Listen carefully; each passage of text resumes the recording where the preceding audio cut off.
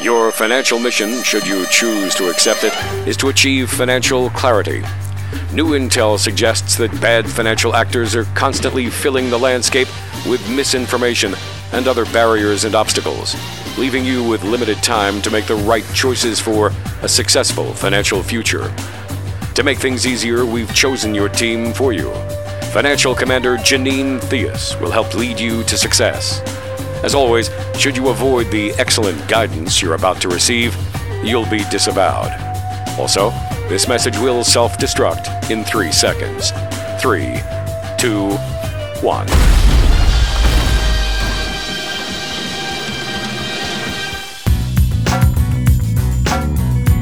Well, thanks for joining us for another edition of Your Financial Mission. Walter Storholt here alongside Janine Theus, the CEO and founder of Theus Wealth Advisors, your financial commander, serving Columbia, Howard County, and the surrounding areas. Find us online at theuswealthadvisors.com, and you can also subscribe to the podcast on iTunes, Google Play, and Stitcher as well.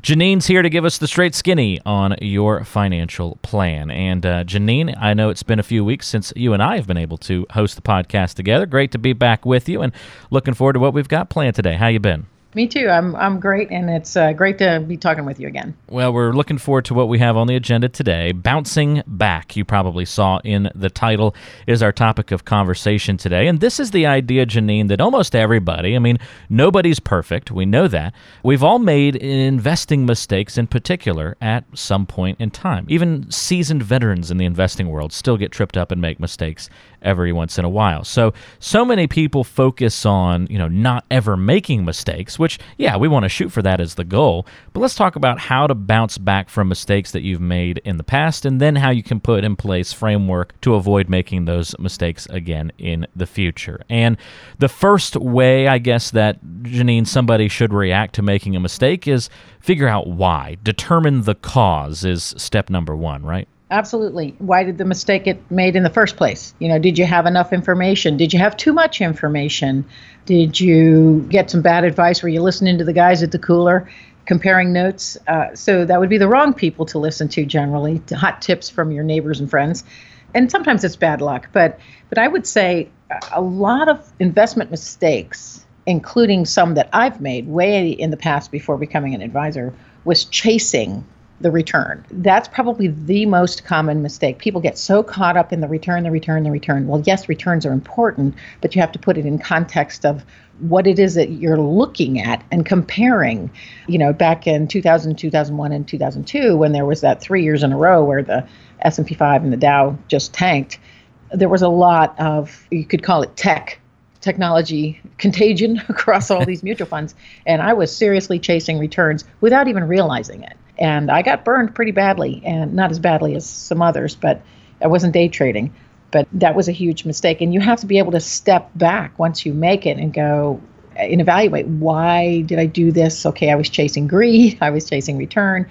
Now I'm not going to do that again. And so once you determine why the mistake happened in the first place, you're more likely to avoid the mistake in the future. Sometimes people will be overcautious, but that's going to help you make some decisions in the future. It's a good example, I guess, of determining the cause. In your case, in that particular example, it was chasing the return, but the cause for why you made a mistake might be something else. But it's important to identify that and analyze it. That'll help you bounce back from that mistake. And then another reaction to an investing mistake, if you maybe are trying to make up for lost time, maybe you've had a bad impact on your portfolio from a decision, well, you can do something as simple and easy as increasing your savings rate. It may sound simple, Janine, but a lot of people don't realize that can help them recover grandly from a mistake. And that's typically what a lot of people are doing, because let's face it, when you're in your 20s and 30s and you're having kids and all the money gets sucked out to life and kids and adventures that you want to complete during that time, you may not be saving enough. And then you get into your mid to late 40s, early 50s and realize, I don't have enough. Now, at that point, you might be making more money than you ever have. So it really is time to start looking at the numbers for replacing your human capital, your earnings, your earning power with invested capital. So you've got to increase your saving rate at some point. And where you do that, is up for debate. whether it's in a qualified plan with a match or in a personal account or a joint account. You have more opportunities, but you really do have to weigh what other things are pulling away from your ability to save, like paying for college tuition. Some people can do that. Some people shouldn't do that. So you really need a pretty, strategic look at what you're trying to accomplish and try to save more, because that's what's going to happen. If you haven't been saving all along, you're going to have to save more before, in the 15 years before retirement. Well, I guess the very natural evolution of recovering from mistakes and bouncing back from a past investing faux pas would then be to, if you're going to increase your savings rate, it's probably also logical to then just recalibrate your goals. Or maybe this is in lieu of increasing your savings rate. If you can't really increase that rate, if you don't have as much room to do that in your recovery process, what can be done by recalibrating goals to still stay on track for what our financial plan has laid out for us? Well, one of the biggest things that happened relatively recently, 10 years ago roughly, was 2008, when we had such a huge impact, a downturn in the market. People seriously had to recalibrate their goals. And that means you're going to be working longer than you'd planned. A lot of people who had planned to retire that year or the next year were not able to do so. So you have to build that into your plan, that you're going to be working longer, and hopefully you can work longer. I'm seeing a lot more people working into their late 60s and up to 70 even. But maybe you have to change your lifestyle and reduce some expenses to recalibrate. Nobody likes to do that, because we all get used to living in a certain lifestyle, and nobody likes to reduce that. But it's really important to understand what it's costing you to live the lifestyle that you want to live, and then now and later, so that you'll know, can I reduce certain expenses because I may have to later. A lot of people are downsizing because once the kids leave, you're getting a smaller house or into a condo or townhouse or something, but you're downsizing. That's a big part of downsizing lifestyle, is downsizing the home. So that's an option. And then, do you skip a vacation? Maybe not, but maybe you don't take the more expensive vacation. Maybe you do a staycation, but you're really looking at, how am I spending my money and how can I offset the fact that I still need to save more for later. So depending on the severity of the situation, you will have to rethink what your plans are for the future.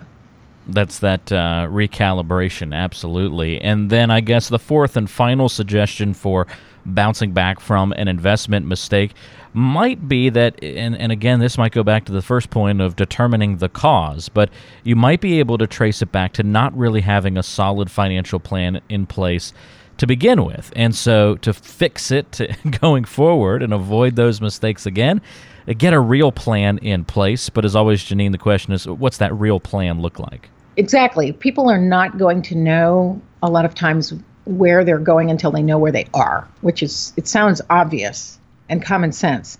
But it's interesting how many people, we're not in an environment where a lot of people will do a budget, so they don't know where they are. And it's easy to make a mistake, overspend, get into too much debt. And so you don't know really how to plan forward. So one of the things I talk with folks about is assess where you are and what you're spending, and things that can be cut out to start developing a plan of controlling the debt, especially bad debt, and then eliminating that, and then planning or more savings. Let's figure out where you're saving, and let's also figure out what other things are in place or that you need to put in place to ensure that what you've done is going to be protected. So for some people, it's possible they didn't make a mistake at all. They just don't have a clear mission statement for the money. If they've lost money in 401ks because of risky investments, that might not be a problem if you don't need the money for 20 years, but you better be correcting the allocation strategy for the next 20 years, because you're going to need it then. So returns are important again, but the correct strategy for not taking risks for which you're not compensated, and then understanding your cash flow is critical, because the money decisions are just as important as the money itself. Well, Janine, you shared with us a little bit of a story about how you recovered from an investing mistake personally, but what does it look like in your office each week? Have you seen people walk through the door who have made investment mistakes in the past, and what did it look like to help them bounce back from them? How did you assist?